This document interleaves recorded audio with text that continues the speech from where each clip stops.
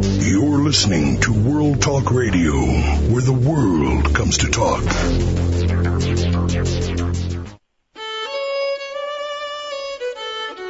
is Jerry Prokopowicz with Civil War Talk Radio.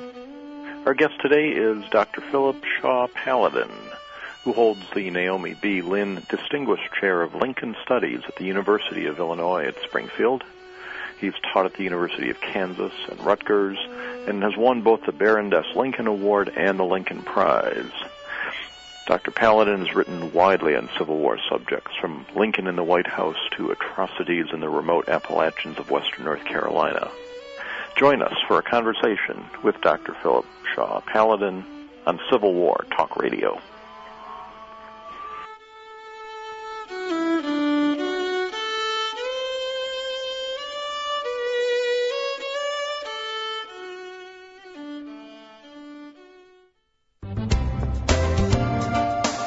Writers Wanted at the 6th Annual La Jolla Writers Conference, October 20 through 22, 2006, where New York Times best-selling authors, editors, agents, publicists, screenwriters, and poets will help you find your voice and perfect your craft. Get feedback on your work from New York Times bestsellers James Gripondo, Linda Leo Miller, Steve Berry, Margaret Weiss, Catherine Ryan Hyde, and a host of other outstanding authors. Participate in read and critique classes with renowned literary agents and editors, and know that you can later submit to them on a first-name basis. Hone your screenwriting skills with Alan Russell and Warren Lewis, the writer of Black Rain, The 13th Warrior, and other movies, and find out what it takes to get your small press book on the shelves of Barnes & Noble with Marcella Smith of their New York office and Jan Nathanson of PMA.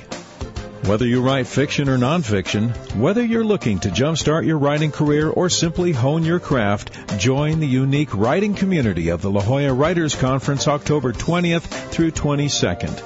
For more information, check us out at LaJollaWritersConference.com or call 858-467-1978. The La Jolla Writers Conference, turning writers into authors and authors into bestsellers.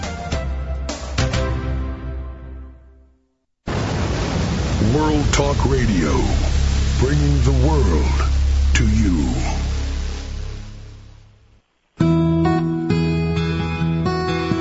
Welcome to Civil War Talk Radio. I'm Jerry Prokopowicz, coming to you from the campus of East Carolina University in Greenville, North Carolina, on a glorious autumn day in 2007. No, it's 2006. These shows, many people listen to after they've been recorded, not live, so it sometimes helps to let you know what year this was recorded, but it would help more if I knew what year it actually was. 2006 is where we are. And although I am speaking to you on a telephone owned by the taxpayers of North Carolina, the show is not the production of the university, and they are not responsible for anything that might be said here. That's something I ought to remind everyone each week for legal purposes. Also a reminder each week, at least a welcome one from my point of view, is that donations to the show are always welcome to help purchase books and otherwise keep things running here. Before getting to our guest today, I wanted to make a quick correction from last week's show. David Lee Poremba was the guest. We had a very interesting talk about his collection of letters of Michigan soldiers from the Civil War that he edited and published. And while we were chatting about other things, he mentioned that John Pemberton was the inventor of Coca-Cola. And I was struck by that because it seemed such an interesting piece of trivia as the idea that the unsuccessful defender of Vicksburg would also be the inventor of the cultural imperialists' most potent weapon, the soft drink Coca-Cola. That seemed to me something people would already know. And it turns out that, in fact, it's not quite true. A listener from John from Franklin, Mass., sent an email pointing out that the inventor of Coca-Cola was, in fact, John S. Pemberton, a Confederate veteran, to be sure, served in the 3rd Georgia Cavalry, but not the same John C. Pemberton who led the Confederate defense of Vicksburg. So the inventor of Coca-Cola is not famous for a military debacle in the war there is a connection between the Confederate forces and Coca-Cola, but not quite the famous one that we thought. And I wanted to be sure that I passed that on. Now, if that's wrong, too, I hope another listener will call or write and let me know. But a bit of quick Internet research does seem to indicate that John Pemberton, who invented Coke, is not the John Pemberton of Vicksburg. One more announcement before we start, finally, is that the archives have been sadly truncated over the past week. The old shows have temporarily disappeared. I am assured by the overlords of World Talk Radio that they will be returned shortly, and that all the old shows will be available again. I hope so, because I assign some of them to my students occasionally, and I would hate to give them yet another excuse not to do the work I've asked them to do. So hopefully all the archived shows will be back by the time you're listening to this. I do hope they'll all be there, and I will continue to follow up on that and make sure that gets done. Certainly, we've had some very interesting people on the show. I have enjoyed talking to them, and I do hope that their voices are all brought back to us. Well, moving from the past to the present, our guest today is Philip Paladin of the University of Illinois at Springfield. Phil, are you with us today? I am, yes. Wonderful. It's good to hear from you. You and I were just together a couple weeks ago. Not so long ago, right. Galesburg, Illinois. Right.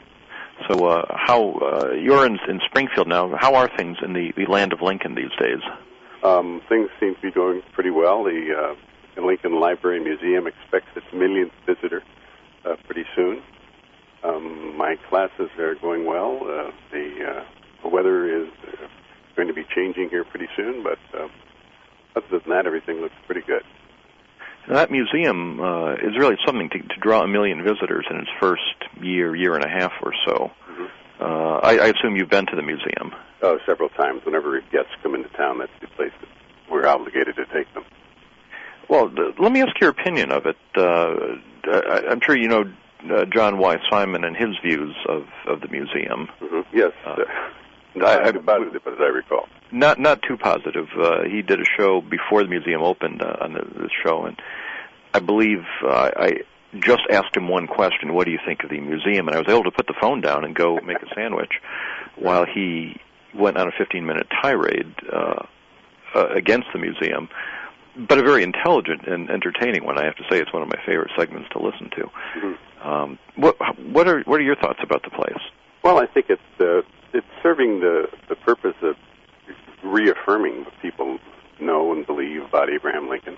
And that's something that a museum, I think, has to do. It has to live up to the expectations that people are going to see something that they're familiar with. And it does a nice job of that, and it sort of opens the door into some areas that people might not be as familiar with. The scene of the sale of the slave, the breaking up of the slave family, I think is very effective for that reason. It has an excellent show of a map of the Civil War in 4 or 5 minutes that really gives you a sense of the changing boundaries and the changing possibilities of what could be done, what was being done at the time. I guess if I had any major complaint about it, it would be the fact that the museum tends to overlook the fact that Abraham Lincoln was a lawyer more than he was anything else in his entire life. And the only concession that the museum makes to that is a tableau of the president reading a newspaper while his 2 sons throw inkwells at each other. Now, I'm sure that happened sometime during the time of his legal career, but take something that was at the core of the man and trivialize it like that. I wish they had done something a little bit better to respect what it meant to be a lawyer in those days and the effectiveness with which Lincoln practiced law. That, just stepping back, I would agree that the display of the Civil War in 4 minutes might be the best thing in the whole place in terms of exhibitry. It really is something anyone listening to the show would enjoy seeing. Is it an animated map that shows the changing battle lines and the casualty counts as the war goes on? But about Lincoln as a lawyer, do you see that as central to his presidency, his legal training? I think the legal training was a picture of who the man was. From the first major speech that we have, that Lincoln, his Lyceum speech, it's a call for law and order in a society in which the people who had founded the country were gone, and what were we to rely on for guidance, if not the Constitution and the rule of law? And even before that, as a young man, Lincoln had experienced one of his dearest friends, a man named Matthew Gentry, went insane. Presumably, while he was standing around or talking with Lincoln, and Lincoln never forgot that.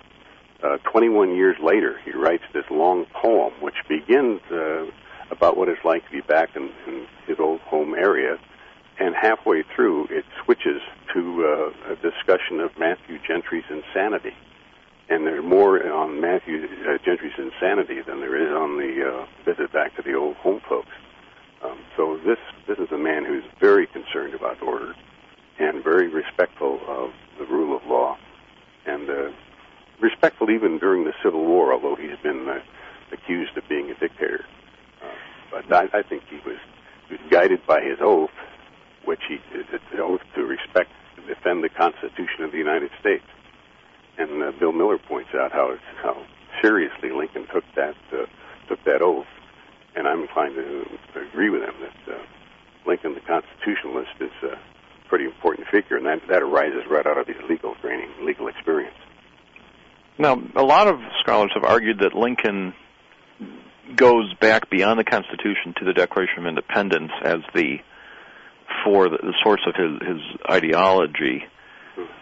That especially after the Dred Scott decision, he finds the Constitution is inadequate to his vision of the country, right? And that doesn't sound particularly lawyerly to me to just say, well, the laws don't work, so I'll go back to this sort of general statement of principles. Yeah, well, I don't think it sounds very lawyerly either, and I don't think that the picture of Lincoln falling back on the Declaration of Independence is an adequate picture of what he does. And in the first place, he doesn't find the Dred Scott opinion to be a proper interpretation of the Constitution. It's not that he sees that Tawney and company have grabbed the Constitution, and so he has to look someplace else. He spends an awful lot of his time in the late 50s beating up on the Dred Scott decision and saying that that's simply not good constitutional law, that he might have to obey it on the fact situation of Dred Scott himself. But overall, this is Dred Scott. It's not a proper interpretation of the Constitution. It's not what the Constitution really means. He certainly does talk a lot about the Declaration of Independence, and he said he's never had a thought that didn't arise from the Declaration of Independence. But as a lawyer, as a constitutionalist, Lincoln's very concerned in the framework with which you enact the Declaration of Independence's ideals. And I see him not having an either-or attitude toward the Constitution and the Declaration, but a both-and. And the Constitution may be a little bit ahead in terms of the day-to-day workings and operation of the presidency. When it wouldn't be enough to simply recite that all men are created equal, the Constitution gave him guidelines and how he was supposed to carry out the duties and how he was supposed to bring about the ideals of the Declaration. So I don't see Lincoln abandoning the Constitution very much at all. I think he sort of brings the Constitution and the Declaration together. He has that famous image of the picture of silver around the apple of gold, but he insists that the picture of silver, the Constitution, is what adorns and I think magnifies the Declaration. So this is not the Gary Wills kind of president or pre-president who has to fall back on some ideals. He's already got his ideals pretty much in place, and those are the Declaration and the Constitution. One is equally as important as the other. Now, Lincoln's critics will often argue that he had that he stretched the Constitution, even broke it in some of the things he did as president. One of Lincoln's friends has recently made that argument in an article in North and South magazine, which you may or may not have seen yet. David Long, my colleague here at East Carolina, has argued that Lincoln was responsible for the Dahlgren raid, not only for the concept of the raid, but for the intention to assassinate Jefferson Davis as part of the raid. Have you seen that article by any chance? I have not seen the article, so I don't know how much I ought to believe it. I'm curious. It's probably not fair to engage in discussion of that if you haven't seen it. Right. But it does strike me.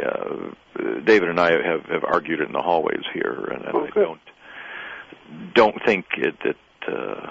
It seems to me that Lincoln was willing to work the Constitution to perhaps to its limits to expand it, or as he pointed out, he was not going to enforce one law and let all the others be broken. But as far as assassinating Davis, that seems a bit extreme. Yeah, I think David sounds a little bit extreme. And maybe we can talk a little bit longer about this whole question of stretching the Constitution and the extent to which he's trying to save it rather than break it. I think that's an excellent idea. I hear the music suggesting we're going to take a short break, and we'll come back and talk more about Lincoln and the Constitution with our guest, Philip Shaw Paladin of the University of Illinois at Springfield. We'll be back in a moment on Civil War Talk Radio.